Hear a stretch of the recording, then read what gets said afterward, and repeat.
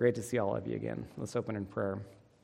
Father, we thank you for your word. We thank you for your faithfulness to us despite our unfaithfulness, and that you continue to love us and have a relationship with us even though we sin prior to becoming Christians, but even after becoming Christians, Lord. And thank you that you draw us to yourself and that you would have fellowship with us and that you allow us to worship you like this.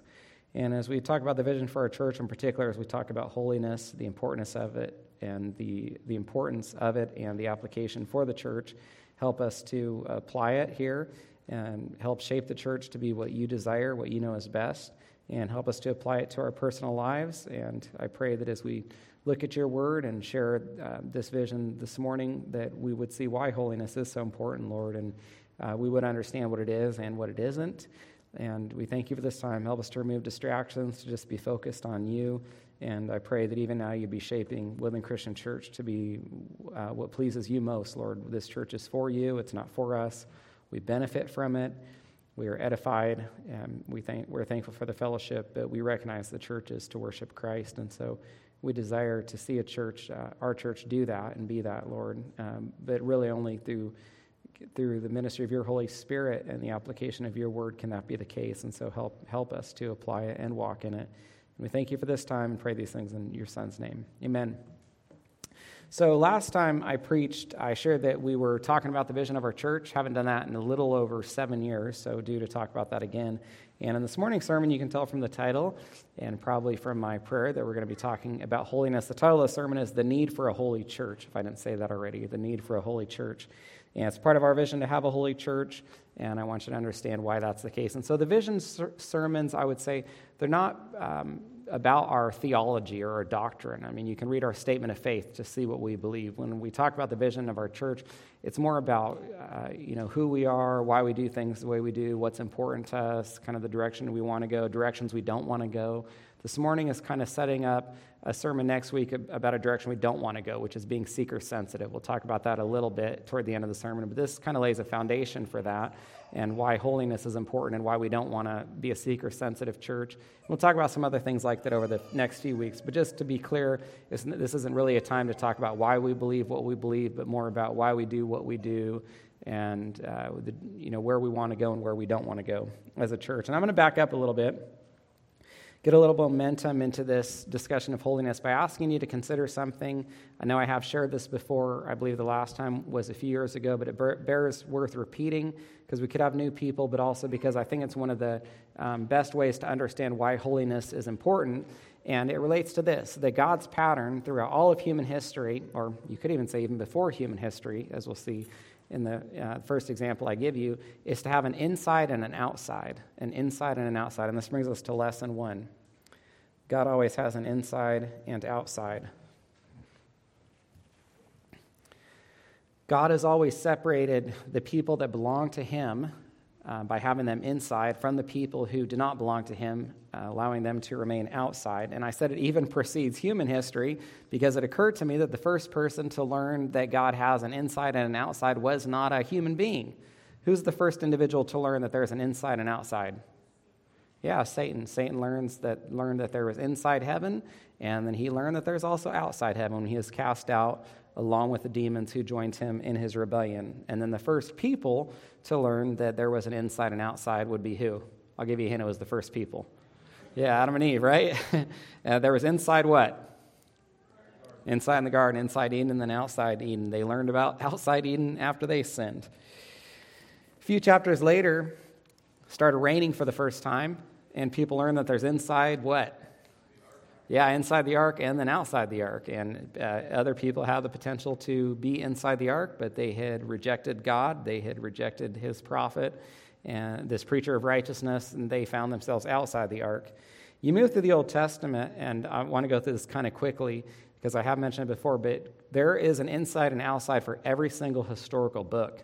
Or another way to say it is every book in the Old Testament that discusses the history of Israel, but also the world in general, deals with a physical inside and outside that has physical boundaries.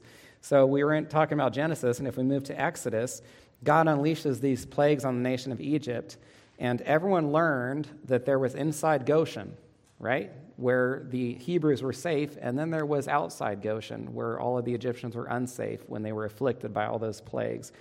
You read the book of Exodus, God delivers, or actually kind of toward the end of Exodus, you see God delivers Israel from Egypt, and then there's in Egypt, there's outside Egypt.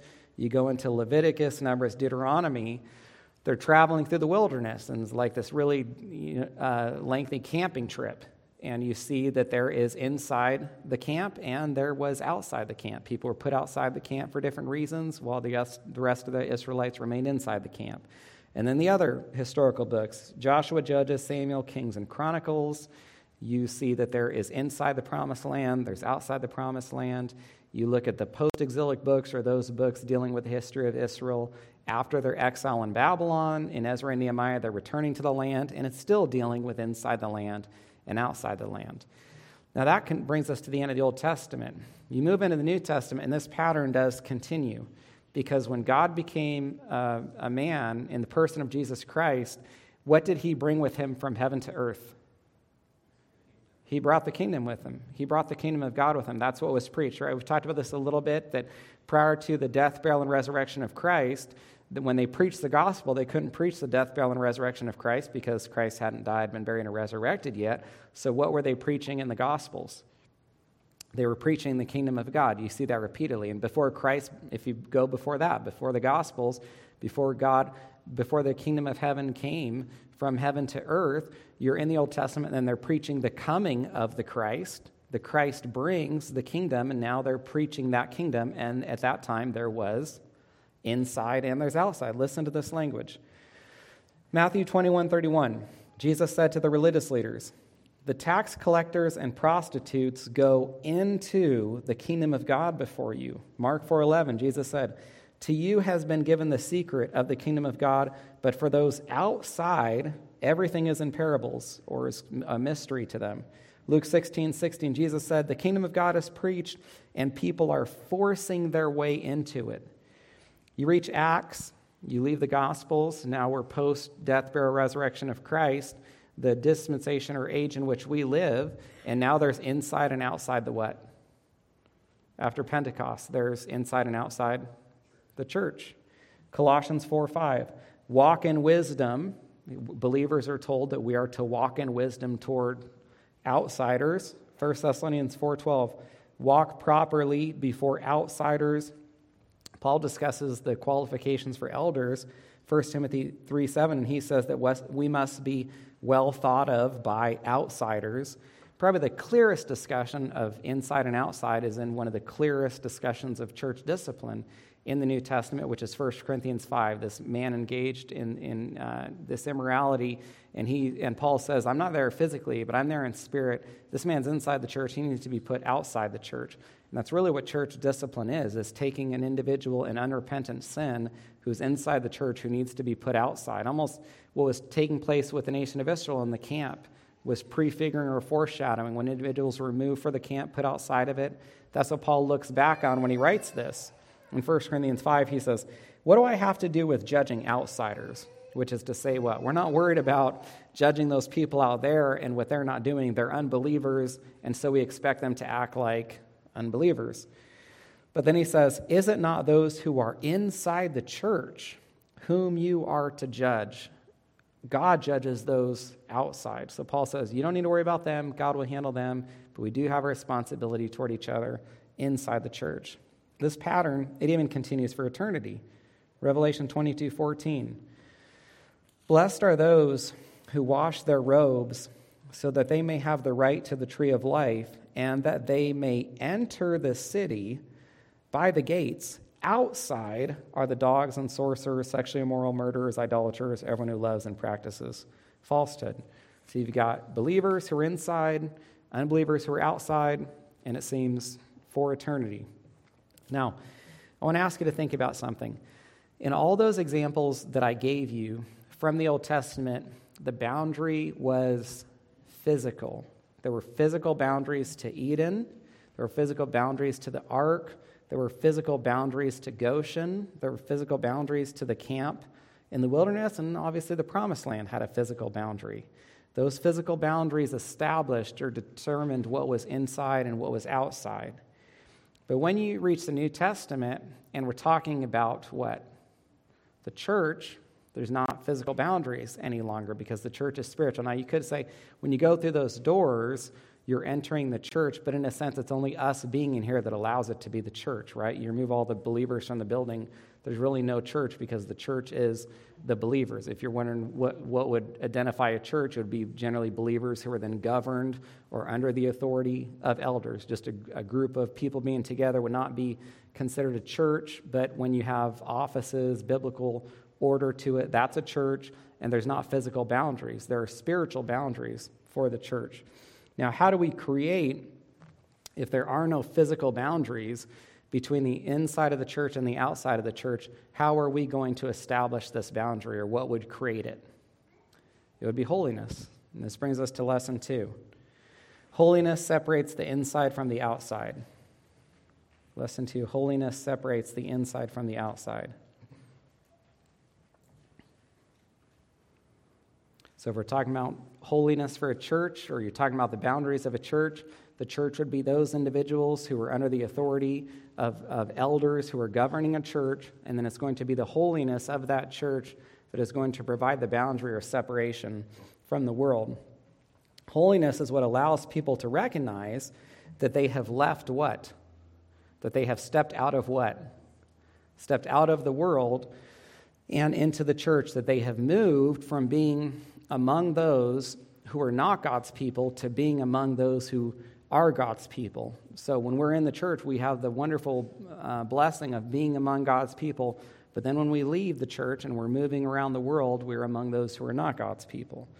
But without holiness, you can't tell the difference between the church and the world. You can't tell if you're still among those who are God's people or you're among those who are not God's people. There's no separation. Essentially, the outside would look just like the inside. Now, if you take your minds to the Old Testament, there were moral commands. What are some of the moral commands, some of the most common ones? Yeah, don't murder, don't steal, don't commit adultery, don't lie. These are what we think of as like the common sense commands. They are the most well-known commands in the Old Testament. But there were also amoral commands. There were amoral commands, or commands that did not deal with morality. That's why, so whenever you read the Bible, you don't want to say that there were laws. There was God's law, the Mosaic law. It's always spoken of singularly, but it contains 613 commands. So you would not say God has laws. You could say that God had hundreds of commands, but all within one law, the Mosaic law. In a moment, we'll talk about the law for the church, which would be the law of Christ.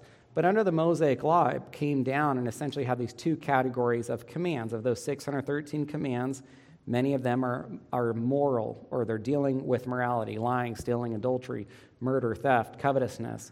But then there was also this category of commands within the Mosaic law that did not deal with morality. And what are some? These are like what we think of as kind of weird commands, right? The things you don't really understand why God commanded them or forbid them. These would be commands that are associated with clothing. Now, when I talk about clothing, I'm not talking about modesty, because modesty is moral. Modesty is not amoral. It is moral for us to dress modestly. But I'm talking about tassels they had to wear. I'm talking about fabrics that they weren't supposed to mix together. I'm talking about the commands associated with farming certain ways. I'm talking about commands associated with their beards. Leviticus 19:27, you shall not round off the hair on your temples or mar the edges of your beard. Now, some of you are so unholy you don't even have beards. That was just a joke. Nobody really laughed. That was just a joke. I didn't mean that too seriously, although the bearded men in here just went, amen, Pastor. Amen. Preach that. Okay. So here's what you could ask.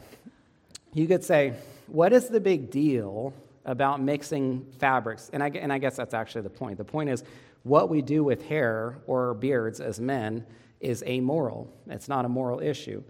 What's the big deal about mixing fabrics together? Or why do they have to wear these tassels on their clothes? Or why would God care how they gardened or what they did with their beards? How does that make Israel good or better? Or how do these commands make Israel moral? And the answer is, they didn't.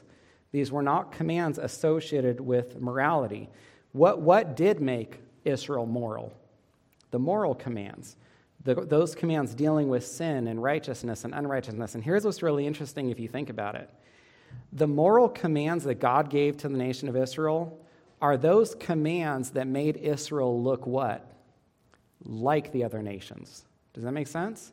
There has never been a civilization throughout all of human history that did not recognize certain things were wrong or sinful, because every civilization throughout all of human history has had people in it who had what? Even if they did not have God's law. Romans 2 explains this very clearly for us. Had consciences which condemned their actions or told them, accused them, or excused them, as Romans 2 says, told them it's okay to do this, it's not okay to do this. This is right or moral, this is wrong or bad or sinful. And so all civilizations have this code of morality. And so the moral commands that God gave to the nation of Israel actually caused the nation of Israel to look what? Like the other nations of the world. If God is going to set Israel apart or have them be a holy nation, then there must be commands of an amoral nature that don't deal with morality that allow Israel to look second. And that's what these ceremonial commands did. They allowed Israel to be holy or set apart from the surrounding nations. Now, what's the application for us?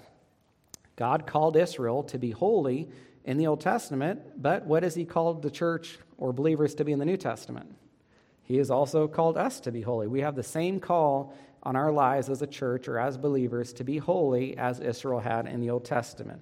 1 Peter 1:15, as he who called you is holy, you also be holy in all your conduct, since it is written, you shall be holy, for I am holy.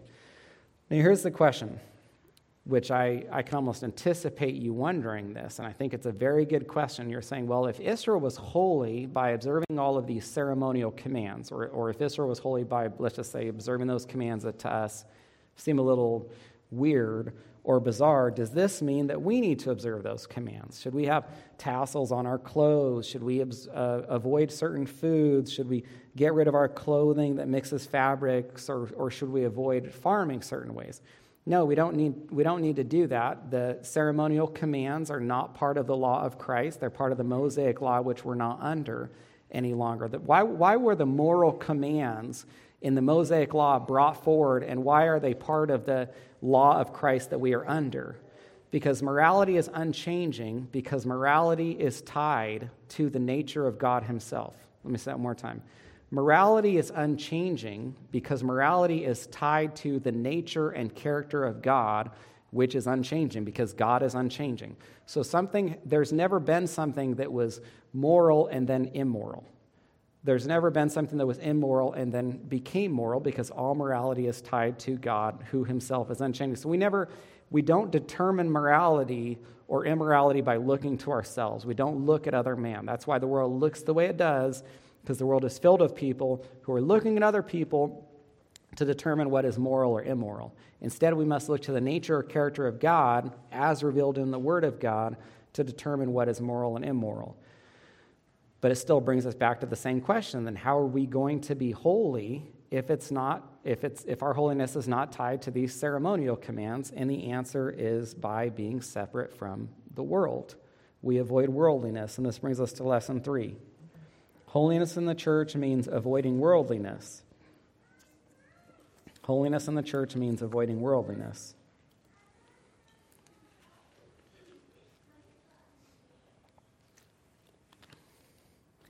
I'm trying not to be repetitive and not talk about some things too much that I've already talked about before that I believe are established in our church. But if I then go through something too quickly and it leaves some confusion, you have any questions about anything I'm talking about, please seek me out either after service or send me an email so I can be clear. Because we're reaching one of these points I don't want to spend a whole lot of time about. You would think in a sermon about holiness, we'd spend a lot of time talking about what holiness is, but I hope I've been clear a few times in the past that we tend to make a mistake with holiness. We associate holiness with morality, and I would discourage you from doing that. We tend to think that if something is holy, then it's moral, or it's righteous, or it's good, and if something is unholy, then it's bad, or sinful, or wrong, or unrighteous. And you don't want to do that because you're going to be confused when you see Moses step on holy ground, because then you're going to say, well, what does that mean? Is that just ground that has never sinned before? Is that ground that's more righteous than other ground? No. It's better when you hear the word holy to think of what?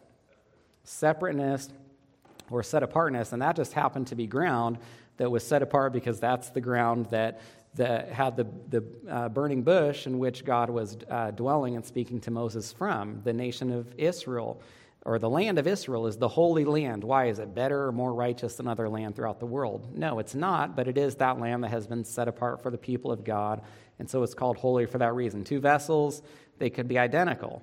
The vessel that is in the temple is the vessel that is holy, not because it's better or more righteous than another vessel, but simply because that is the vessel that is being set apart for God's use. The other vessel would just be considered a common vessel. Now, if we're thinking about holiness meaning set apart or separateness, for the church to be holy, it still means separate or set apart, but from the world. Israel's holy by being separate, and this is where you see the similarity or the carry from the Old Testament. Israel was going to be holy from the surrounding nations, and that call is still on the church to be holy, but from the world that surrounds us. A lot of verses I could give you. Here's just 3 of them. Romans 2:12, when it says, "Do not be conformed to this world." That's practically synonymous with being told to be what? Holy. When it says, "Do not be conformed to this world," it means do not be holy, but be transformed by the renewal of your mind, that by testing you may discern what is, or determine what is good, will of God, what is good and acceptable and perfect. 1 John 2:15, "Do not love the world or the things in the world. If anyone loves the world, the love of the Father is not in him." James 4:4, "You adulterous people, do you not know that friendship with the world is enmity or hatred with God? Therefore, whoever wishes to be a friend of the world makes himself an enemy of God."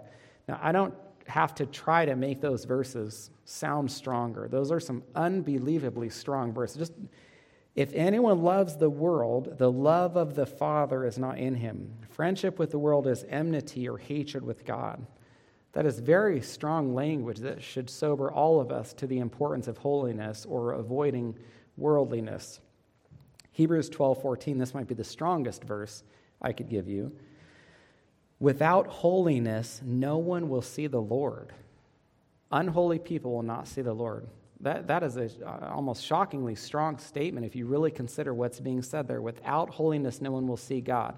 Now, that is not to say that we are saved by being holy. I don't take it to mean that, but I do take it to mean that saved people are going to be holy. That is a byproduct of our regeneration or being brought to life spiritually, that people who are saved are holy. And so people should be able to look and consider, do I look just like the world? Am I not at all separate from the world? Could I spend years with unbelieving friends and they would never know that I'm a Christian because I look and talk and act and sound so much like them or so much like everyone else in the world? Should that be the case, that person should consider whether they're really a Christian or not, because it seems very evident to me that one of the products of a saved life is holiness. So if we have a vision to be holy as a church, then we're not going to focus on tassels and food and on fabrics or gardening or farming certain ways, but we are going to focus on being separate from the world or not allowing the world to creep into the church. And the only way that the church can be separate from the world is if there's a division between the two. And it's holiness that creates that division or separation. And if you think about the examples that we discussed, God always made boundaries between his people and the world, and those boundaries were never blurred. The people in the Israelite camp never looked around and said, hey, why don't we make sure that the inside of the camp looks just like the outside of the camp?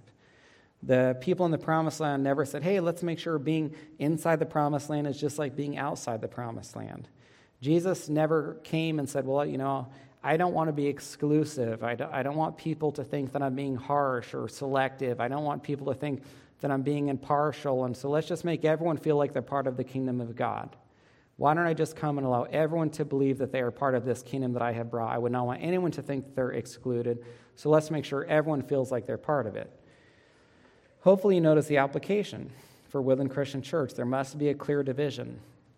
And so what that means is when people come into our church, they should recognize that there are things considerably different in here than when they are outside. They should come into our church, and what are some of the things that should be different? What are some of the things that should be different, that should not look, or I'll give you a hint, sound like the world? Our music should be different. Our language and our speech should be different. People should not hear the language or the jokes or the crudeness that they would in the world. Our actions should be different. Our behavior toward each other or toward unbelievers should be different. Our clothing should be different. And again, that's not really so much a discussion, although I do think actually now maybe it is something that needs to be addressed more. Maybe I will even have to put it in another sermon. It wasn't that long ago when I didn't think that you had to define too clearly the way people dress. Now, when we talk about clothing, I'm not including modesty in this because modesty is very moral. Modesty is absolutely a moral issue. I'm just talking about articles of clothing where there's a liberty for people to dress certain ways, but now it's to the point with all of the transgenderism, with all of the hatred of God's defined roles, the denial of God making them male and female, that maybe we do have to have this conversation. We do at least need to be talking to our children and our sons about this is how boys dress, this is how boys act, this is how boys talk, this is how girls act, this is how girls dress. They look different. There are distinctions between the two of them.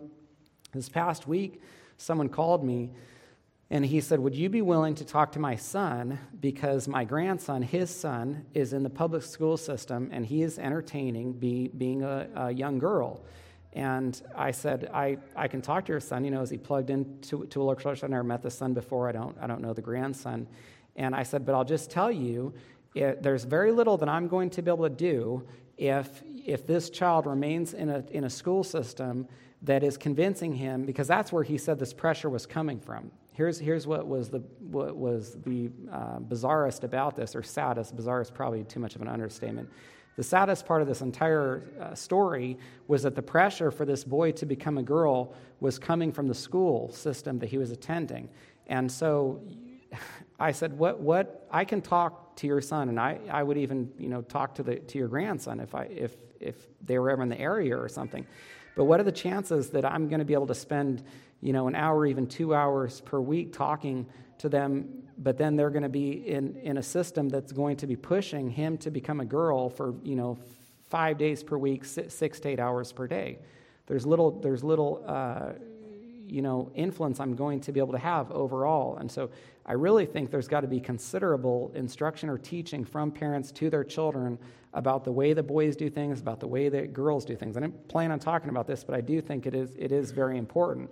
I mean, even with my boys, so sometimes they're wrestling, and so one of the girls happens to jump in, and you kind of pull the boys aside and you say, no, you may not wrestle with your sisters like you're wrestling with each other. One of my boys could look at me and say, well, I actually think one of my sisters could probably beat one of us, one of our older sisters. And I said, well, it's not really the issue of whether Rhea is stronger and she might be able to wrestle with you, Noah. The issue is that you're a boy, and that's the conversation with Noah. And he says, well, I think Rhea would do really well, basically in his own way. He's saying, I think Rhea might be able to beat me because I said, she probably would beat you. But that's not really the question here. The question is, what is appropriate for boys? What is appropriate for girls? What is masculine? What is feminine? What should you do with your brothers? And you should not do this with your sisters. And you might be upset. There's few things in our home, at least, that's going to get my sons punished as strongly as hurting one of their sisters. 1 Peter 3:7 says that God has made women the weaker vessel. That doesn't mean emotionally or mentally, but it does mean physically. And so you talk to your sons and you say, well, why did God give you greater strength? For what reason? So that you can protect. This is what God expects you to do in the future with your wife, your daughters, and at this time, this is what he expects you to do with your sisters. And so should you ever hurt, at least in our home, one of my sons ever hurt one of his sisters, that's a very serious offense. There are few things that will be punished as strongly or as harshly as that is. And so it is actually really important to have these conversations about what is appropriate clothing, what would be masculine, what would be feminine, what looks like it's blurring the lines here. Because if we're talking about separation here, there aren't many boundaries that are being destroyed by the world faster than the one between manhood and womanhood. So to bring that back to the church, we would want that reflected. People should be able to come in here. Men wouldn't look like women. Women wouldn't look like men. There would be a clear distinction between the world and what takes place here in the church. And this is why it's important to understand the difference between morality and holiness. Or this is why it's important not to associate holiness with morality, because if you understand the distinction between the two, the question is not just, is this good or bad, right or wrong? The question is also, does this look like the world? If you understand that holy or holiness means separation, then the question isn't just about morality or what's right and what's wrong. The question then also for the church is, does this look like the world? Does this sound like the world? Is this what the world does? If so, when it comes in here, then that it compromises the holiness of the church, the boundary that God wants to exist.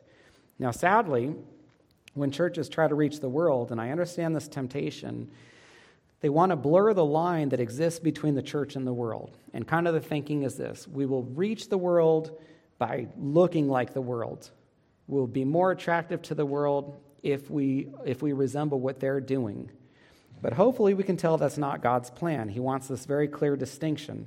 Now, for me, I did not grow up in a Christian home, as I've shared many times. And I will tell you that what was so refreshing to me was going to a Christian church for the first time and seeing the distinction or separation from the world.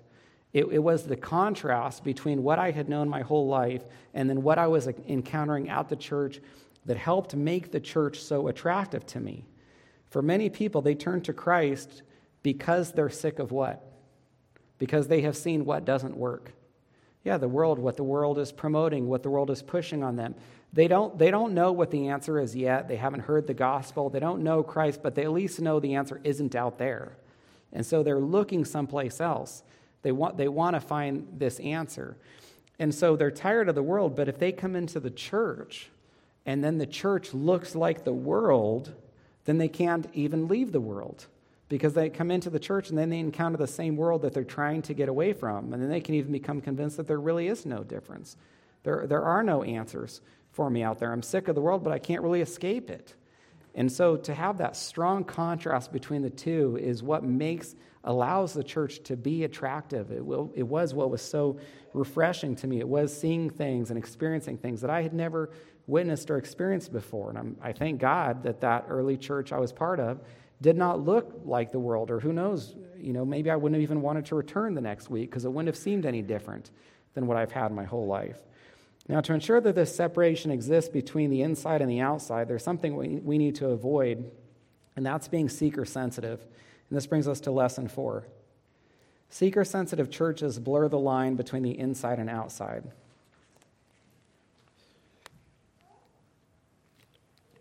Seeker-sensitive churches blur the line between the inside and outside. Now, I'm introducing something that we will elaborate on more next week, but it's worth saying very briefly that there are probably some seeker-sensitive churches that are, for lack of a better way to say it, maybe aren't as bad or don't do this as much as we're talking about here.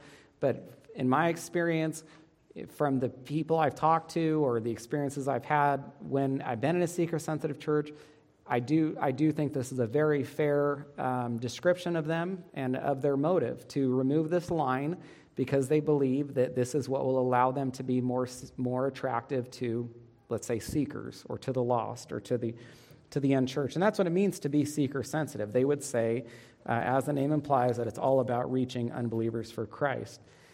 And I want to be clear, that's not the problem. We would say that's commendable. We hope that every church has the desire to seek the lost. I hope I've never sounded as though I think our church is the best or the only church or has no weaknesses.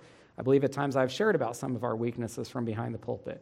One of our weaknesses, although I think it's improved considerably since Pastor Nathan and Jill have come, is outreach and evangelism. They're helping us to grow in that area. But I've said I want us to be more evangelistic, or I want to see us have a greater heart for the lost. And so to be clear, that is not the issue whatsoever with seeker-sensitive churches. The issue is the approach that they take, the way that they go about that, trying to bring the world into the church to be more attractive to the world. And in that process, they remove, blur, but perhaps even remove that separation or holiness God desires. Go ahead and turn to 1 Corinthians 9. This is one passage we need to resolve because it looks like it defends being seeker-sensitive.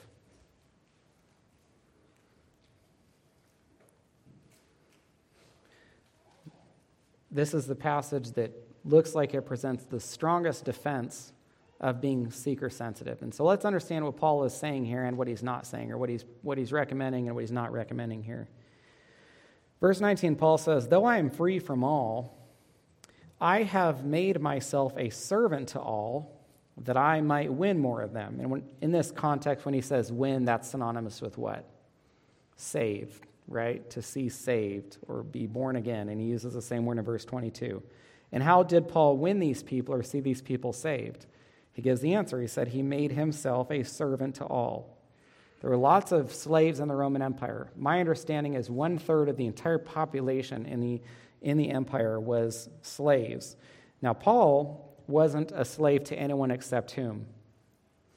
Christ, right? He was, and I don't just mean spiritually speaking. I mean literally, he wasn't a slave to anyone except Christ, because he had Roman citizenship. He was free. But he said that he was willing to become a servant or doulos, or really a slave, to people to see them saved. He didn't go and get a master. It's not that literal, though. He didn't go and get a master and become a slave. He just meant that he made people his master, or he became what people needed to, he became what he needed to be for people to be more receptive to him, to hear the gospel from him. And he explains what this looks like in the following verses. Verse 20, he says, "To the Jews I became a Jew in order to win Jews." Let's go ahead and pause right here. Paul wasn't bound to any Jewish ceremonies. He wasn't bound to any Jewish traditions. But he's saying that he would participate in them if it would make Jews more receptive to him. He would be as Jewish as possible if it would allow the Jews to better hear the gospel from him. And you see it in the book of Acts. He's going into the synagogues. He's doing many Jewish things to reach Jews. He's reasoning with them from the scriptures. The next part of the verse, he says, "To those under the law, I became as one under the law, though not being myself under the law, that I might win those under the law." Now, I'm convinced these verses are only going to make sense if we see two separate laws. So just give me your attention so I can explain this. And if you've never heard this before, this will hopefully help you understand much of the Bible even. So you've got two covenants. You've got the Old Covenant and the New Covenant. The mediator of the Old Covenant is, or was, Moses. And there is a law associated with the Old Covenant. And the law is associated with the mediator, which is why the law of the Old Covenant is also called the Mosaic Law, because Moses was that mediator. We're under the New Covenant. There's a better mediator of the New Covenant, and that's Jesus himself, right? And there's also a law associated with Christ, we know as the law of Christ. Hebrews, I can't remember the address, but it says that whenever you have a change of mediator, you must also have a change of law, because the law is attached to the mediator. And so as soon as you leave Moses, you leave the Mosaic law, and you come to the mediator of the New Covenant, which is Christ, and the law that is associated with him. And what Paul's doing here is he's saying, I will put myself, to reach those who are under the Mosaic law, I will become as one under the law. And then look what he says in the parenthetical statement. Because he didn't want people to think that he was still under the Mosaic law, he says, though not being myself under the law, that I might be able to win, and he means not under the Mosaic law, that I might be able to win those that are under it. It is especially interesting to see Paul talk about putting himself back under the Mosaic law when it seems like he spent so much of his ministry following conversion doing what? Yes, preaching against it, trying to deliver people from legalism and show them that they are not bound to the law for salvation. Here's just two simple examples. Acts 15, they're having that council, and it says some believers who belonged to the Pharisees rose up and they said it's necessary to order these people to keep the law of Moses. Well, right before that, Paul and Barnabas showed up, and it says that they had no small dissension and debate with them about keeping the law of Moses. I kind of take this to mean language like that, a very serious argument with them when these people said that they had to keep the law of Moses. And then the second example would really be the book of Galatians. If Romans is, let's say, the book of the gospel that's explaining the gospel very well, Galatians is our book of independence from the law. The book is largely showing that we are no longer bound to or under the Mosaic law.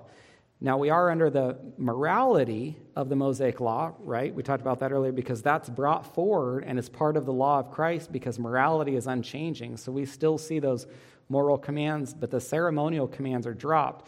Now, in Galatians, here's what's interesting. To me, Paul seems to be about as gracious as someone could be. If there was something good that could be said to a church, Paul was going to find it. I mean, he could take churches that had a lot of problems in them, like the Corinthians, and he could still find things to applaud. Do you know the only church in which Paul did not have one single commendation for them? The Galatians. And why is that? It seems to me because they couldn't get the gospel right. And if you can't get the gospel right, and there's nothing more foundational than that, then it seems that Paul doesn't have anything good to say to you. Paul was so afraid of the Corinthians, thinking he's back under the law, that he added that parenthetical statement there. Now, here's my point. Despite this great aversion or very strong preaching and teaching from Paul against being under the law, he still said that he would put himself under the law, that he didn't need to be under, if it would allow him to see more people be saved. Look at verse 21. To those outside the law.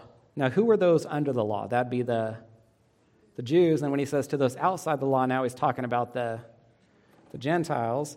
To those outside the law, he became as one outside the law. And then now notice this. As soon as Paul says he's outside the law, now what is he afraid of his Corinthian readers thinking? The people are going to think he has license to sin, that he's just a very lawless man. So he puts another parenthetical statement, and he says, not being outside the law of God, but being under, and here it is, the law of Christ. So even though Paul wasn't under the old covenant, he was still part of the new covenant, which meant being under the law of that new covenant's mediator, which meant being under the law of Christ, so that he might win those who were outside the law. And this brings us to lesson 5. Draw the line at immorality when being all things to all people.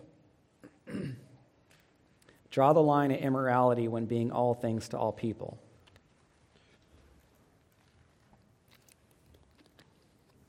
Paul is talking about the lengths he would go, and you can tell by his language in verse 21 that he did not want anyone to think that he would be what?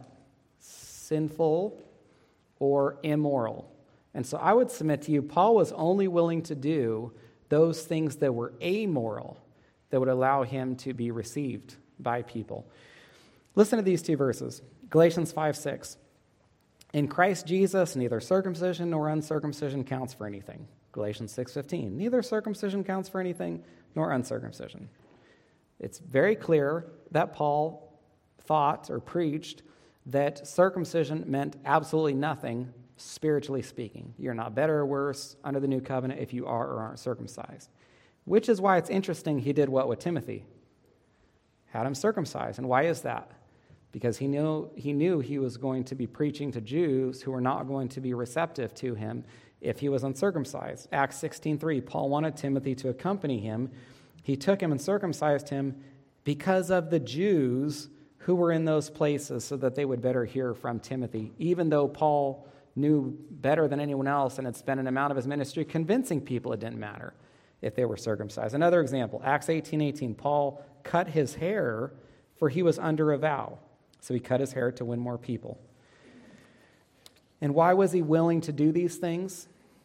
Because they are amoral. I'm convinced Paul never would have done any of these things if they were immoral or sinful. Let me show you one more example. Look to the left at chapter 8, 1 Corinthians 8. You might remember when I preached on this chapter a few months ago, the context is food, and food is what? Food is amoral. It is non-spiritual. You're not better or worse if you do or don't eat certain foods. That's the context. Verse 7. Not all possess this knowledge, or not all know that food is amoral.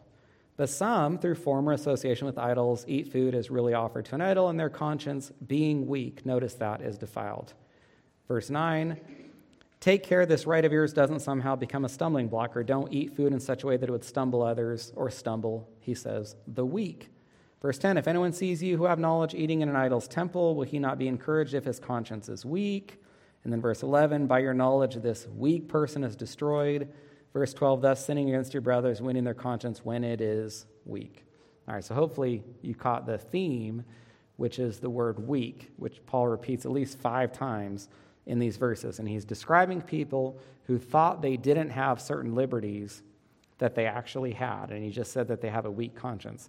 And even that, just to let you know, that is amoral. People are not better or worse, moral or immoral, if they have stronger or weaker consciences. The stronger person is the person who observes their conscience and also is gracious toward others who don't share the same convictions that they do. But my reason for having you look at those verses is related to chapter 9, verse 22. So turn back to chapter 9 with this understanding of what weak means. Your conscience forbids something. And look what he says in verse 22. To the weak, I became weak, that I might win the weak. I have become all things to all people, that by all means I might save some.